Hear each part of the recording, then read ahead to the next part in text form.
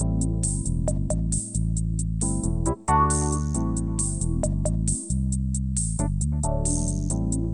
listening to the After the Show movie podcast brought to you by ascully.com. And here are your hosts, A Scully and Sid Talk.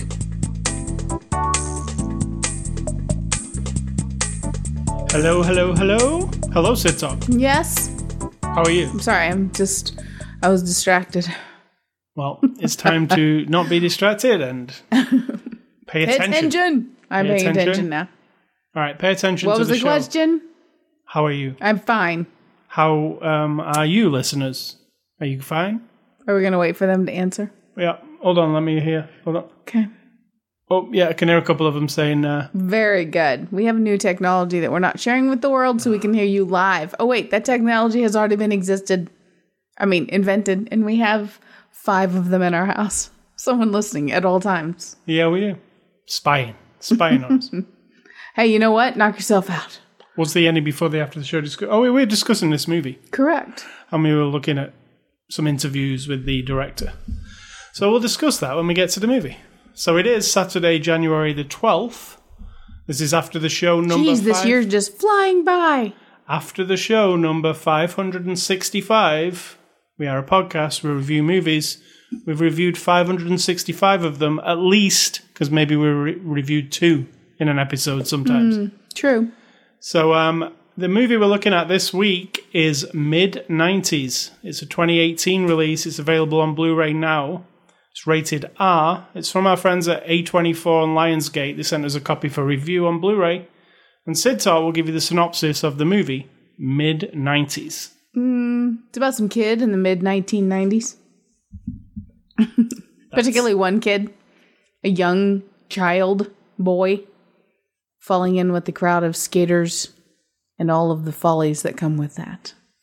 Lots of references to the 1990s. 1990s, by the way, that would be the 20th century, boys and girls. Back in the 1900s. Yeah.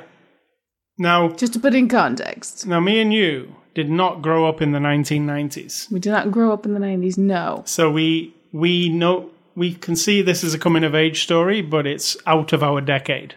We were already grown up. Some would argue that, but yes. But me and you did experience the 1990s. Or you and I, because your grammar is starting to really get on my little nerve there. True. You and I. Now, please, anyone pull me up on any grammatical errors that I make. Yeah, I'm sure there are none. That'll be from fine. You. But me and you, as always. The grammar police are in action. That'll be fine. You know what? That's fine. Tell me what I'm saying wrong. All right. Tell me what I'm saying wrong. All right, so yeah, we didn't. I obviously didn't grow up in. Where is this movie set? Well, let's tell them we were born. I was born in 1967, and you were born in 1969. Therefore, our growing up period was the 70s and the early 80s, and then we were teenagers and blah blah blah. So our coming of age is early 80s, right at the 79, 80, 81 for me, up through 86 when I graduated from high school. That's when I think of your coming of age years. So this movie is, I think, a coming-of-age story of a boy in... It's California, right? Mm-hmm. It's undefined, I think, but it's like L.A., Santa Monica type of place. Yeah. But I don't know. There may be landmarks that people would say, well, that's obvious. It's whatever city. Or maybe they said it, but I didn't catch it. No, I don't think they said it, because I kept thinking, where exactly is this? Anyway. But I always associate skateboarding culture from the 90s to be in California, and I do not know why. I do too, because there was like Santa Cruz skateboards, and, it was all... See, I don't even know anything about it. And still, I think it's just the clips of videos I see of the boys doing it back in the 90s were all with palm trees in the background and lots of LA references. So this is let me start by saying I really love this movie. You know I did, right? Mm-hmm. Because whatever this type of movie is, I like them a lot. We were trying to establish what type of movie this is. It's hard to define. It's it has a particular style about it. It uses music in a particular way. And it's very raw and real to me. Like it's you could say it's it is scripted because we just listened to the director talk, but it feels like people having a real conversation. Yeah, it's not a documentary. No. It's a drama story, but there's something a bit more real about it when you watch it. It doesn't feel 100% like it's always being acted. Some of it feels ad-libbed. I'm sure it feels like it definitely is to me. Yeah. So it's about this young guy called Stevie. And he's, how old is it? What's his age? I don't know. He's a small guy. Like, do you think he's like 11? Yeah, it feels like 11 years old to me. Right, so... Maybe 12? Yeah. Or maybe a small 13? I don't know. He's not a very big dude. He's just a very small, kind of scrawny little guy. He's a little dude. Yeah. And, he's in this very adult world. Like, the movie starts off with him getting slammed into a wall, basically. By his idiot fucking brother. Yeah, by his brother. God. So it's not a nice home life he's got. And he's looking for something outside of home life to be happy with. And that's what I really liked about this movie a lot. Even though you might be thinking while you're watching it, and I don't know, if you're a parent, for instance, you might be like, oh my God, this kid, what's scary. This? So this kid, he's trying to form ideas. He's looking at what his brother's music is, and he's just, he's getting ideas, and then he sees these skaters, and he's like, now, you might disagree, but do you think he's like, those are skaters, they're just cool, I want to be that? Or do you think he's into the skating, or do you think it's more the idea of it? Every time it shows him smiling up close, you understand he just wants to belong, and this feels right. Right. And I don't know what that is for him, but as we've all hopefully all experienced that, where you're living your life, you haven't been exposed to a thing, and then all of a sudden you are. It could be anything. In this situation, it happens to be older boys who are doing drugs, smoking weed, smoking crack, I think. I don't know. Drinking, skating. Taking pills. Messing around with girls at parties. Young women. That's what he's never been exposed to in a way where he's just him on his own person. Yeah. His mom's not there, his idiot brother's not there, whatever else he's leaving behind, it's just him, and it fulfills something in him. And I remember going to college, and I lived in a town that had less people than the dorm that I moved into when I went to college. And I remember, even though I had a horrible roommate when I first moved to college, I remember walking down the halls and hearing all the different things going on in all the rooms, and hearing people talk, and walking past and seeing all the different kinds of people. And I just felt this I don't even know how to describe it. For me, I know now it's because nobody knew me. I didn't have to pretend or fake anything. No one expected anything. And that's just a thing for me. I don't like being part of a group. And in a small town, you're part of a group. So for me, when I saw that little smile on his face. A lot. Yeah, when he would sit in the car with them and he goes, this is the first time I've ever been in a car with somebody without their parents, and it's just that feeling of, wow, of independence and exposure to something new, of course. So I totally get that. I do like, some of the things I liked is when he wants to be, he sees these guys and then he goes into the skate shop that they work in. I guess one of them works in there, right? I couldn't quite figure it out because they kind of abandoned it like the Quick Shop in what's it called? Clerks. Oh, Clerks, duh. Yeah, so I'm assuming one of them works in the skate shop, but they hang around in the skate shop like people do. And he goes in the skate shop and he's just looking around while listening to them, and you can see the smile on his face. Oh, these are people I want to be with, Yeah, because it's kind of wild and raw, and they're very irreverent. What they say is not very PC. They say talking. Yeah, just the conversation talking. That they're having when he first goes into the store is about.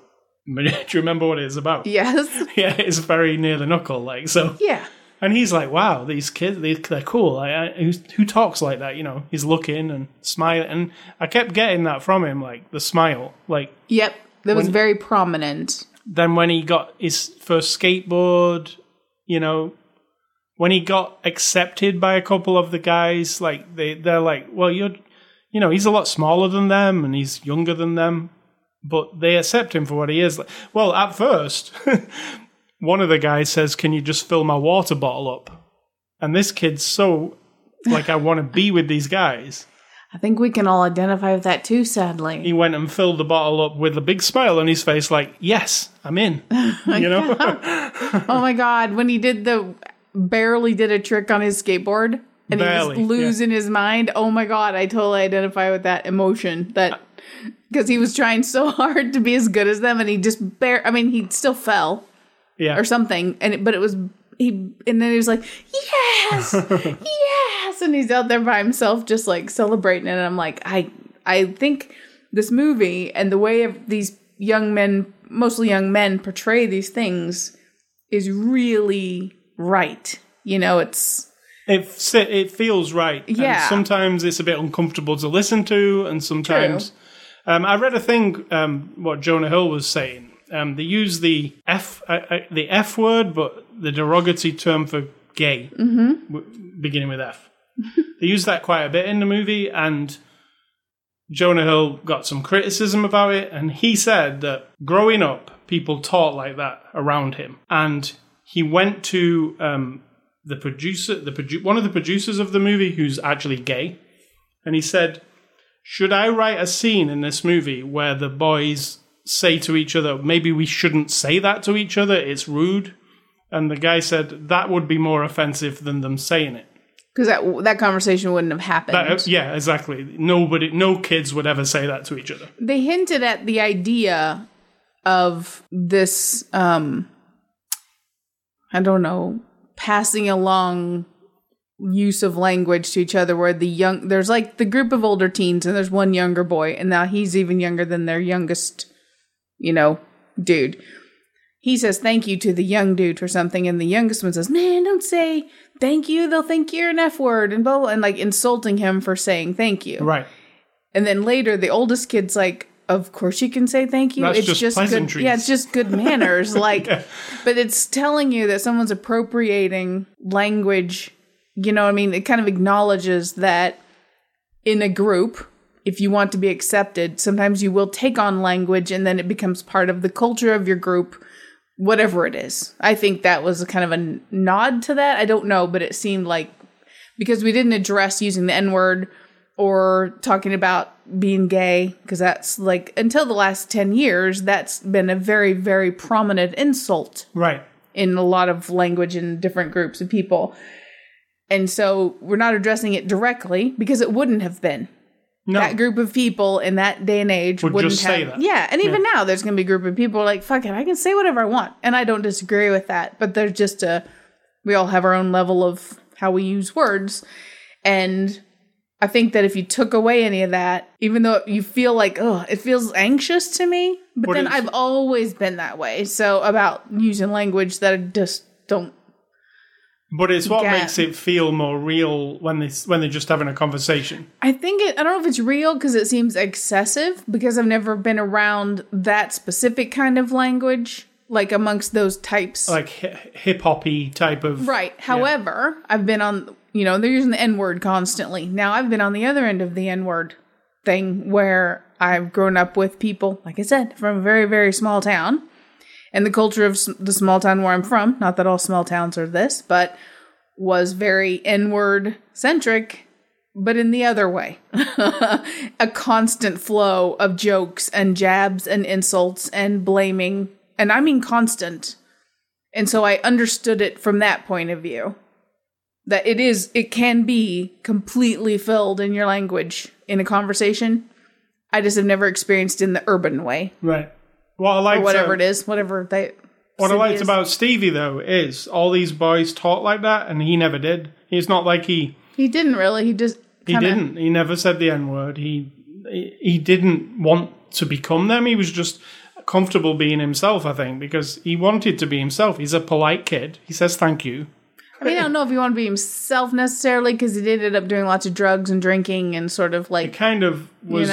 Yeah, but even the part where they're on the bus and the guy offers him a pill and he's like, can this harm me? But then he took it, so. But, yeah, that's what I mean. But he was making his own decision. Like, I think, I want to see what this is like. I want to try it. I want to try girls. I want to try, like, I'm just growing up. Like, but I'm not trying to be these boys. Because even that girl said, how there's a, not being rude, but there's a character in this movie called Fuck Shit. Correct. He's called that for a reason. Because he says it all the time. All the time, yeah. But the girl who's trying to fish Stevie for some information about that guy is saying, like, well, I know that he goes with girls and then ignores them until he wants them again, right? But even Stevie doesn't try to do that. Like, be cool like his mate. Not true, because as soon as he has his encounter, which I said is controversial for that young boy to be... There's a sex scene. As soon as, but not fully a sex scene. I mean, they kissed and then they said some stuff, so there was nothing else going on. But as soon as he came out, he told them exactly what happened and kind of laughing it off. So that was kind of jerky, and he was learning how to be a jerk. So there you go. But he's growing up, and these kids are not. I was going to say they're not a great influence because they're not a lot of the time, are they? Yeah, but you have to think about both sides of it. I mean, you can say they're not a good influence, but then the combination of them, if you're a smart young man watching everybody, then you watch Ray, who's got his head on straight. You watch Fuck Shit, who's kind of like lost, but really good heart. Like really good. There's something going on there that keeps him, he just wants to party and forget everything all the time. Then you've got fourth grade, who's like the dude who's filming everything, who everybody thinks isn't very smart. And he's not going along with all the things they do. So I think individually they offer something, and then there's the youngest kid who he can kind of feel sorry for.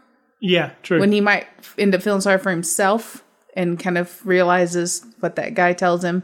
There's a bit of friction in the group too, because the youngest kid, before Stevie arrives, Stevie starts to take his place. Like that's why I said the theme of this movie to me is resentment and how people build up a resentment in all kinds of ways in relationships. And in this one specifically, you have the older brother resentful that their mom has changed. Like, she's a better mom now than she was before. So he's so resentful that he's violent toward the brother. Yeah. Then you've got the friends who are resentful. One's wanting to go on and be successful while the other one wants to hang back, and he's resentful of the other one's opportunities. And then you've got the young kid resentful of the other young kid because now he's taking his place. I mean, it's all over the place, but it's so real because you hear it and see it in everyday life with everybody. So I really like that.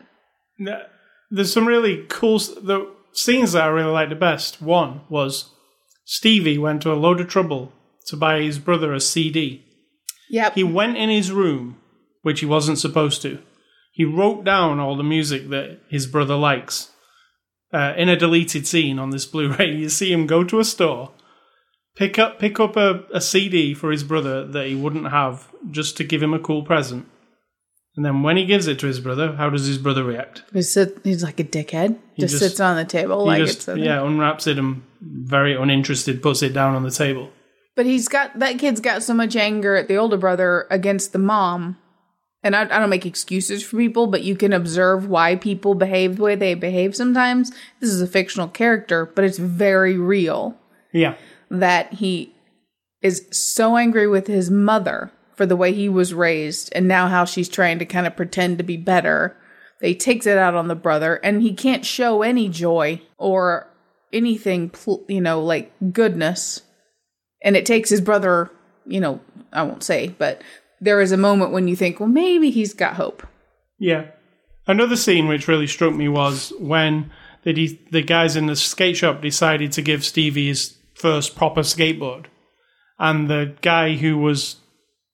You saw him like almost being like a craftsman, putting the tape on it. Oh, I love that. I love that. Yeah, because you might have the opinion, oh, they're just kids in a skate shop. They're like nothing, like they're lazy or whatever. Mm. This kid has got a skill. Like you see him, like he puts the grip tape on the top. I was hoping we'd see an extra about these guys because they were skating, to me, like they had skills. Yeah. Like for real, not just like faking their way through a movie kind of a thing. Yeah, and true. then that whole sequence, I was like, whoa, he's he's crafting a board together. Yeah, you see him screw the wheels. It's like a guy who's done that a million times. But it was like a rite of passage to me. It was like, here's Stevie. Here's this. And he's watching so close, because I want to know how to do that. Here's the board that you're gonna do your skateboarding on. It's he had like a Ninja Turtles board before that, just some cheesy board that he got off his brother. But here's your proper board, and you could see him. He was like, wow, this is what I want to be, And then things take a bit of a dark turn. I'm not going to talk about the ending, but, there's the scene at the party where he gets to be with the girl. And then, it's not a dark turn, but he is very young, right? Very young, very young. And she knows he's very young. I don't know how old, she'd be like 18 maybe? Looks like, yeah. And he's like we say, 11 or 12. So the reason I think that's controversial is because if the roles were reversed and that was a 10-year-old girl with an 18-year-old boy, man, so that would be a problem. That scene did feel like you were like, ooh. Yeah, like... Well, again, I think it was portrayed really well, that scene. I think it felt real again, like it was awkward and, interesting. And, the whole journey of Stevie, there is a journey, I think. I've read people's reviews of this saying there's just nothing going on in this movie. There totally is a lot going on in this movie. This kid, I think he really, think about him in the beginning scene, being beat up by his brother, and then, not the end. He goes on a big growing up. He grows up, in front of your eyes with these kids. Even though he doesn't really grow up, because it all takes place, it's not over years and years and years. It's over, to me, months. Yeah. A couple months, I think, is what he said when they asked how long he'd been friends with them. I like that scene where they're all skateboarding on this roof, and there's, a hole in a roof. Oh, God. And it's quite a big hole. I'm talking, and the two good skateboarder dudes are jumping across the hole on the thing.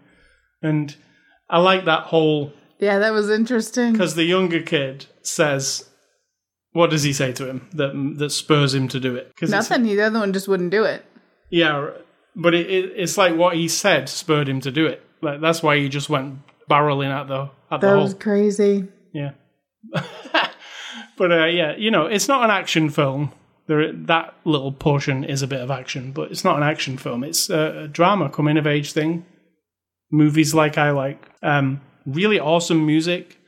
Trent Reznor and Atticus Ross did the score to this. So if you've seen the movie The Social Network, which they did the score to, it's similar to that, the actual incidental music. But then there's a lot of songs in here.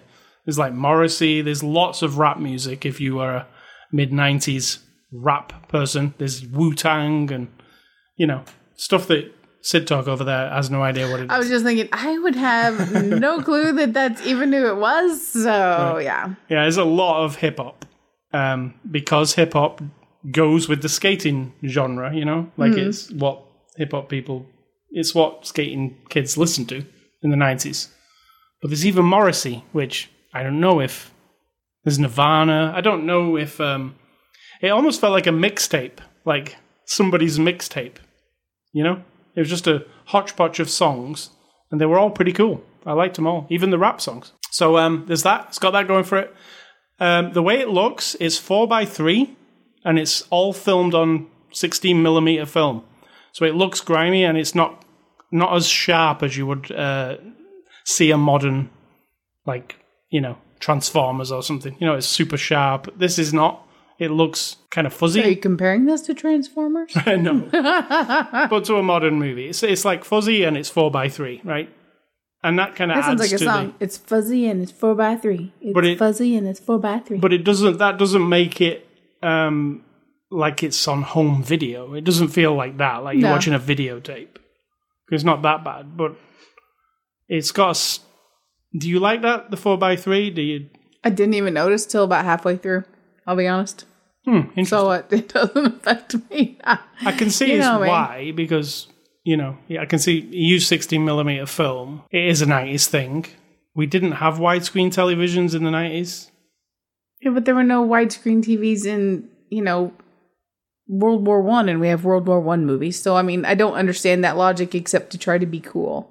I'll try to, because this movie is going after the skate culture, and skate videos are a massive part of the skate culture, and they're all kind of fuzzy and 4x3, So this movie does have like a skate video at the end, doesn't it? One of the dudes produces a skate video. I mean, thinking about it, when you said you think they're skater dudes for real or whatever, they're not actually great at skateboarding. None of them. No. Seems like it to me. No, fairly average. Like, I've watched a lot of really good skate videos, and these kids are just average skaters. Like Stevie, you don't really see skate much at all if you watch. He just goes up. There's a portion of the movie where they're just like skating down the middle of the street, but it's not stunts. It's just they're going in a straight line pretty much. But you don't really see Stevie doing skate. It's not like a movie where he gets into skateboarding and becomes Tony Hawk.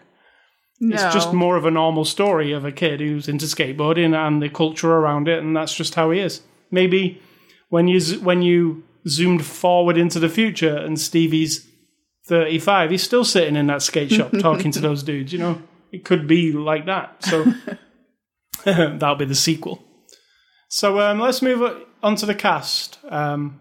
Is there anything else you picked up on the movie? Well, I just think it was really enjoyable, and I don't identify with being a boy in California, a skateboarding boy in the 1990s. However, it tapped into a lot of, I think, just very common, maybe not of that age, because most people wouldn't be exposed to all that stuff at that age, but the feelings of going from childhood to not childhood, whatever that phase is in there. Yeah. In a harsh way. And very quickly. Because you apply it to anything, children who are forced into other things, at a young age, and I just think it was very relevant. So the cast here, Sonny Suljic plays Stevie. He's the main kid in the game. We saw him a couple of weeks ago in The House with the Clock in Its Walls. He was the kind of jerk kid in the school. Well, he was just, kind of. And the funny thing for me is one of my favorite games of last year is God of War on the PlayStation, and he played the boy, and he did all the motion capture and the voice. And the boy in God of War looks just like this kid. They didn't make him look different. They made him look like this kid with a bald head. So whenever I look at him, I think of God of War because I spent like 50 hours with that game. But he's really good, right? Very good. I mean, he's new to the acting. He's not been in a ton of stuff. But I think he's really good. In this movie especially, it was like there was a lot of, when you see him smiling because he's really like, this, I'm so happy. Like, this is where I should be. Yep. Like, not in my bedroom with my brother beating me up. Actually here, speaking to these dudes who seem all right. You really saw that on it. Not just that he was smiling. It just looked like he was beaming. Like, there was a lot of that. And then some of the hard scenes, like where he started to choke himself. I know. We just couldn't take it. No, this kid had some, what do you call it? Self-harm issues, I guess. Yeah. A couple of times. But no, I really think he's a really one to watch. One to watch. Catherine Waterston, who I love her. What do you think of her? She plays the mother. I mean, she was all right. We didn't see a lot of her. Paul Thomas Anderson, I'm a massive fan. Inherent Vice is my least favourite Paul Thomas Anderson film. But if I have something I love about that movie, it's her. And she's in that movie. She's his girl, remember? I don't remember it much. Right. And she's awesome in it.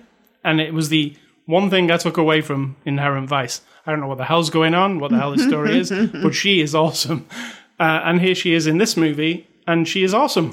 Again, she plays the mother, and she is a mother who's changing. Like, she's changing. She's had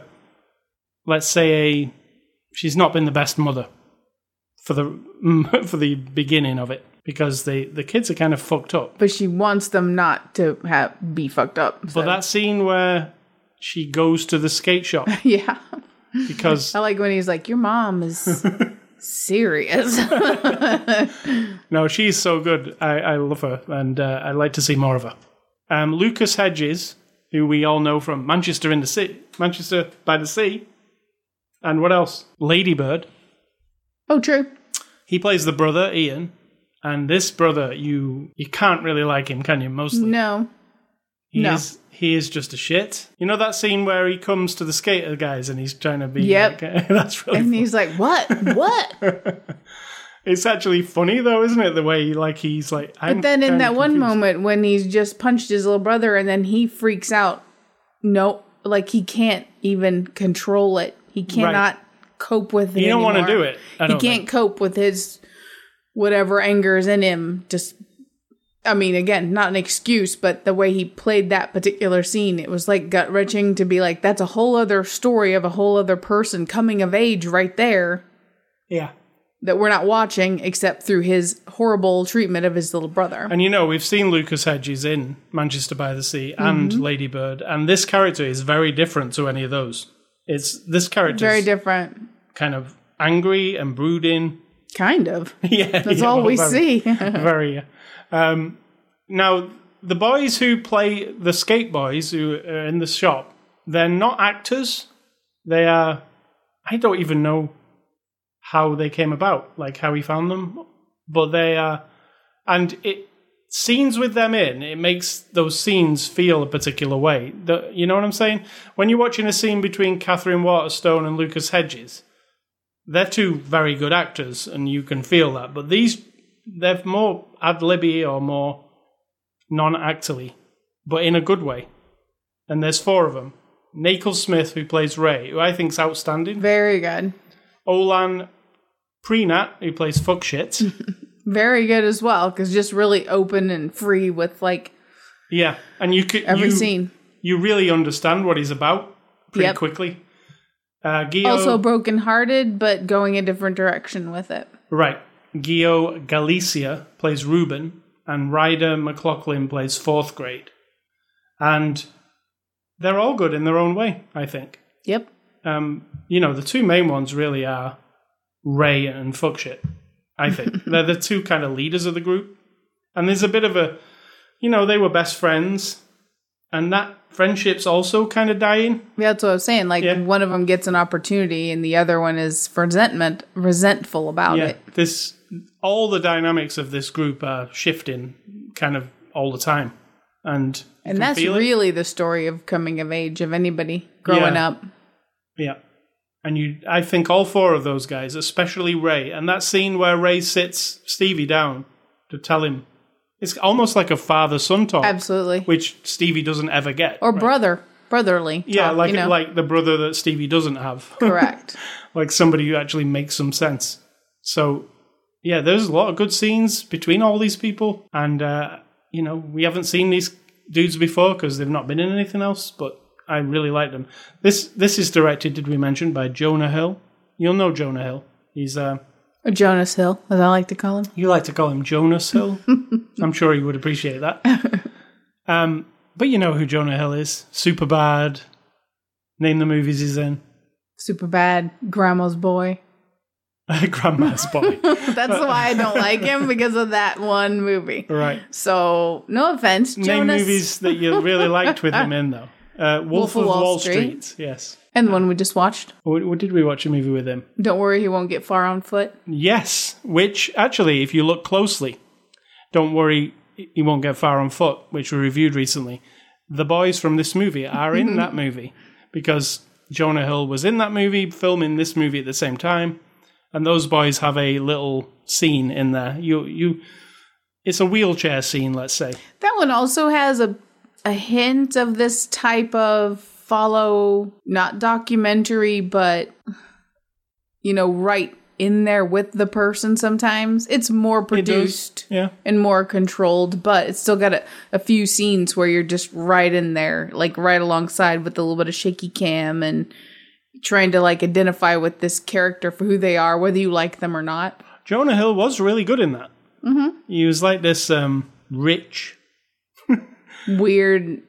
He Weird. put together a He was group. a little hippy dippy. It was AA that he did the group for. Yeah, but like to help himself, like Absolutely. like so he feels better.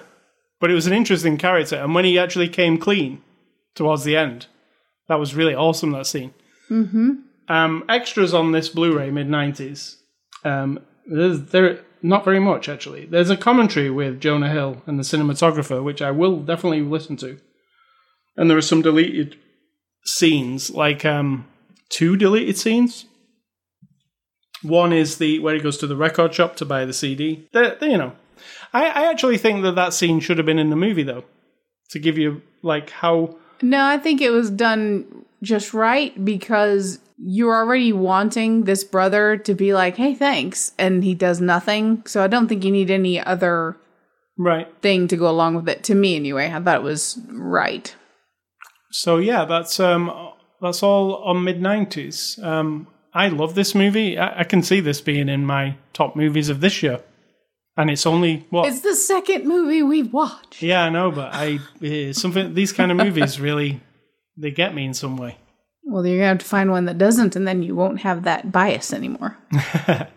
So, I really, really loved it, and I'd recommend it. I'd like to see what Jonah Hill does next. It's really cool seeing a new director, come about, and see what they do. Because it's not it's kind of ballsy, I think, this movie. It's different. Oh, yeah. It's not something you can tell it's not something he's made for a commercial success. It's not that kind of thing. I mean, he could have gone and made, some kind of,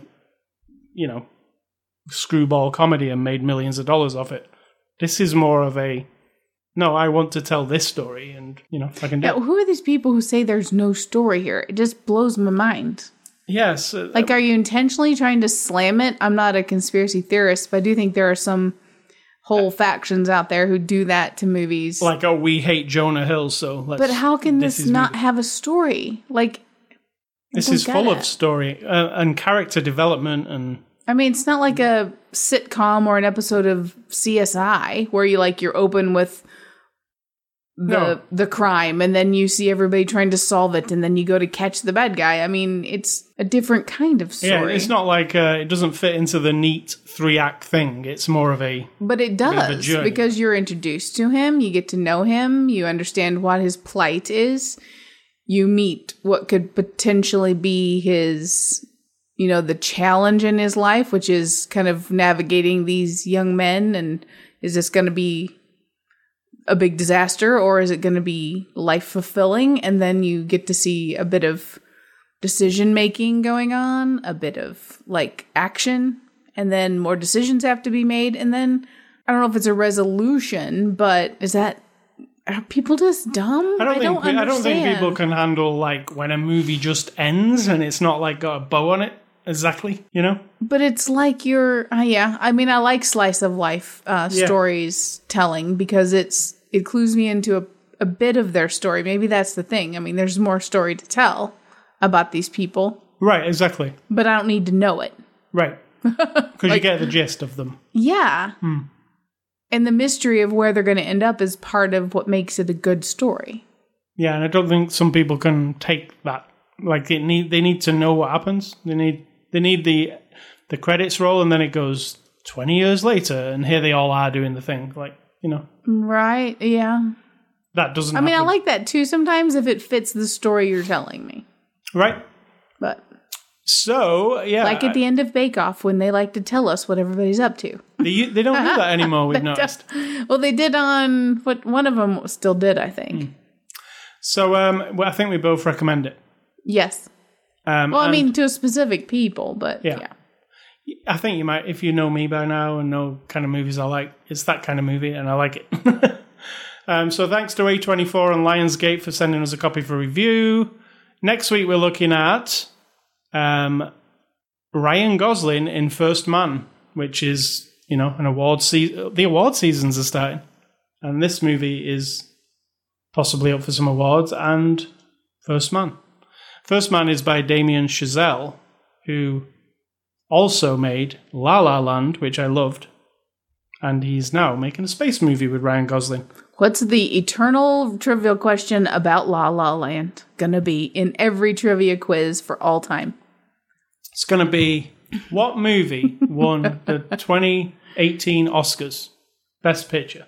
What movie didn't, but was awarded it for about 30 seconds? That is the question, because the movie that did win was Moonlight. Correct. Both great movies, actually. So both deserved it. Disagree. But yeah, I'm looking forward to see it. Damien Chazelle also did Whiplash, which I really liked, and then he did La La Land, and now he's doing First Man. And, it's a story of Neil Armstrong, which is interesting to me. So, movie recommendations on the tip of mid-90s. I'll recommend you 2 movies if you like mid-90s.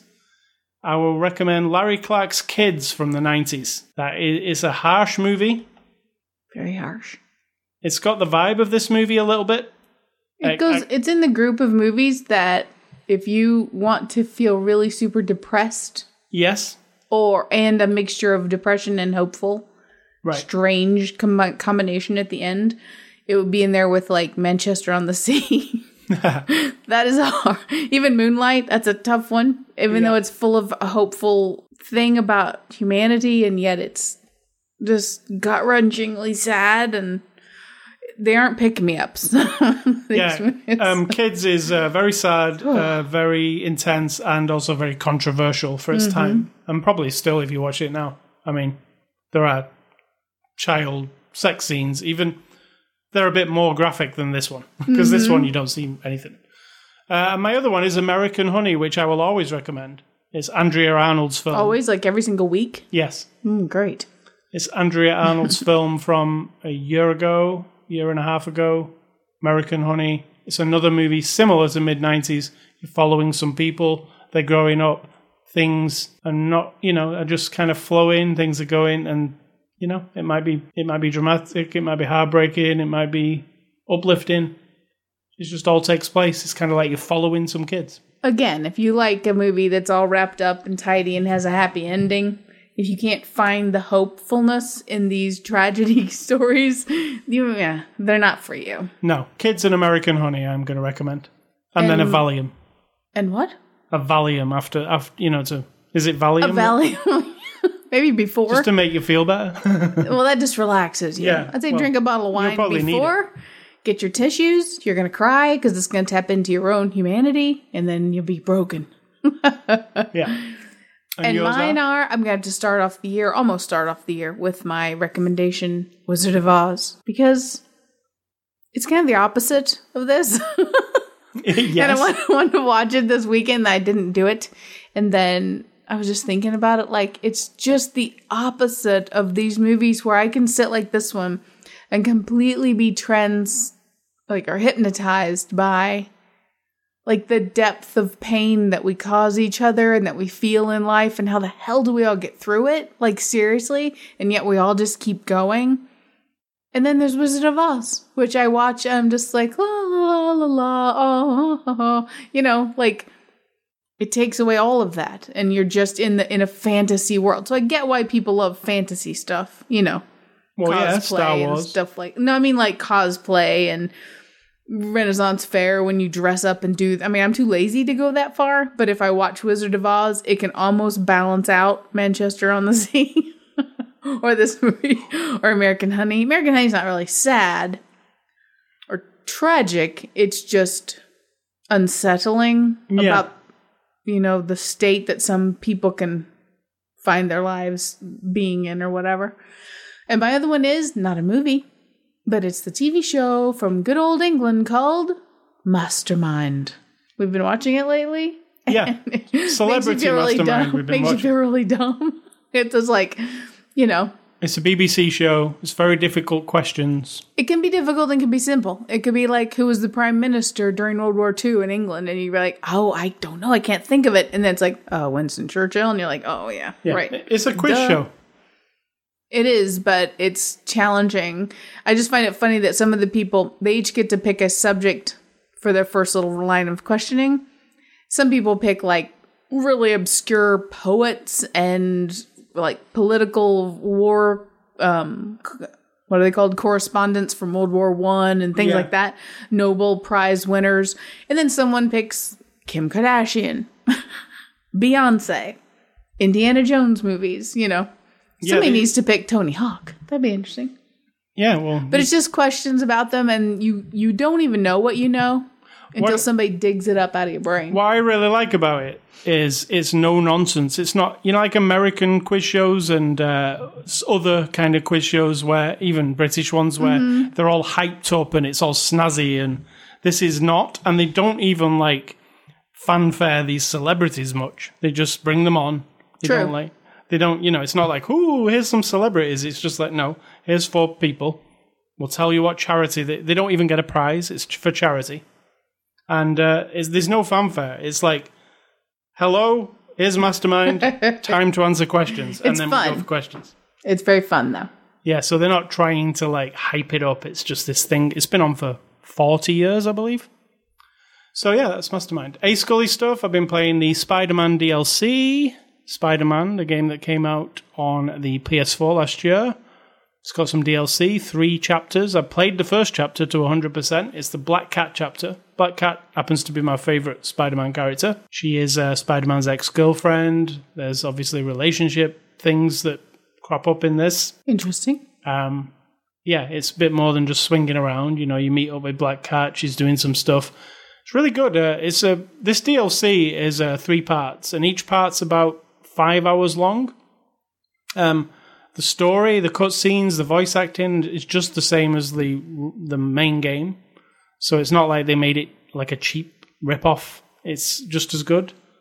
I've played like the first bit. Looking forward to playing the second 2 parts, which cover 2 different characters that you meet in the main game, but they don't really cover. So yeah, it's the Spider-Man DLC. Also, I played this week, Resident Evil 2 is getting a remake. I'm not talking about like making it high definition. I'm talking about they made a new Resident Evil 2, like from the ground up. Now, there is a demo on Steam. It's also on Xbox and PS4. But the demo is like a very unique thing. You get 30 minutes in the demo, and once the 30 minutes expires, the demo is over and you can't play it again. It's called the one-shot demo. So you have to make your 30 minutes count.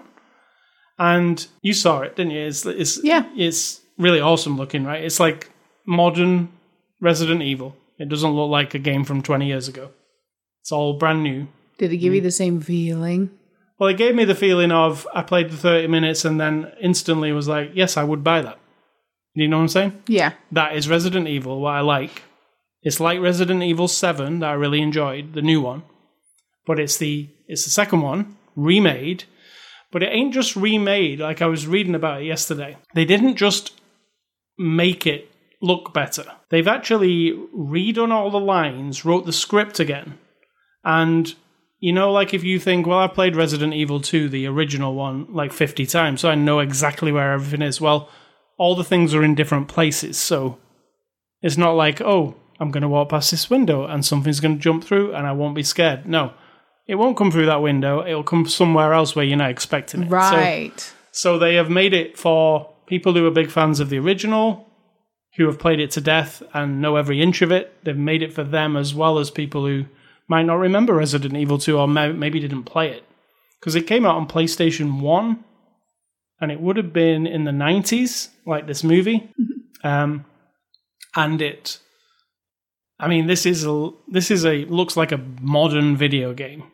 But if you love Resident Evil, it's a new Resident Evil. I'm excited because I think Resident Evil is one of the best game franchises. It always makes me scared. I like that. Movies don't make me scared at all, you know? But playing a Resident Evil, I jump a lot. True. You do get more freaked out. It makes me jump. Like I physically have a reaction to it. I can be walking down a corridor and it's all spooky and it looks all creepy and I'm like, I know something's coming. I know. I'm ready. And then it always comes at the moment I'm not expecting it and I jump. And I jumped at this demo. There was a body hanging up from the ceiling. And I was like, oh, body hanging up from the ceiling. Why is that body hanging up from the ceiling? I go over and look at it. Nothing happens. I walk past it and it falls down behind me and makes a horrible noise. So I was like, oh. So yeah, that's Resident Evil 2, the remake. It actually comes out on January the 25th, but you can pick up the demo for free. It's on Steam, it's on PS4, it's on Xbox. Try it for 30 minutes. I guarantee if you're into this kind of game, you'll like it. What's for dinner, Sid Doc? Rice and vegetables. That sounds very dull. Well, then you make it. There you go. There's your choice. No, I mean, what do you want? Rice and vegetables. Just, I mean, you think I'm gonna make something dull? No, I mean, I know what you're making, but the listeners do not. Yeah, well, it's gonna be rice and vegetables. I mean, to them, they're like, they can see this pile of white rice and like some peas on the side. Well, then they have zero imagination because that's not how I cook. What do you think I'm going to do to it? I think you probably put some herb, like curry spices and stuff. Correct.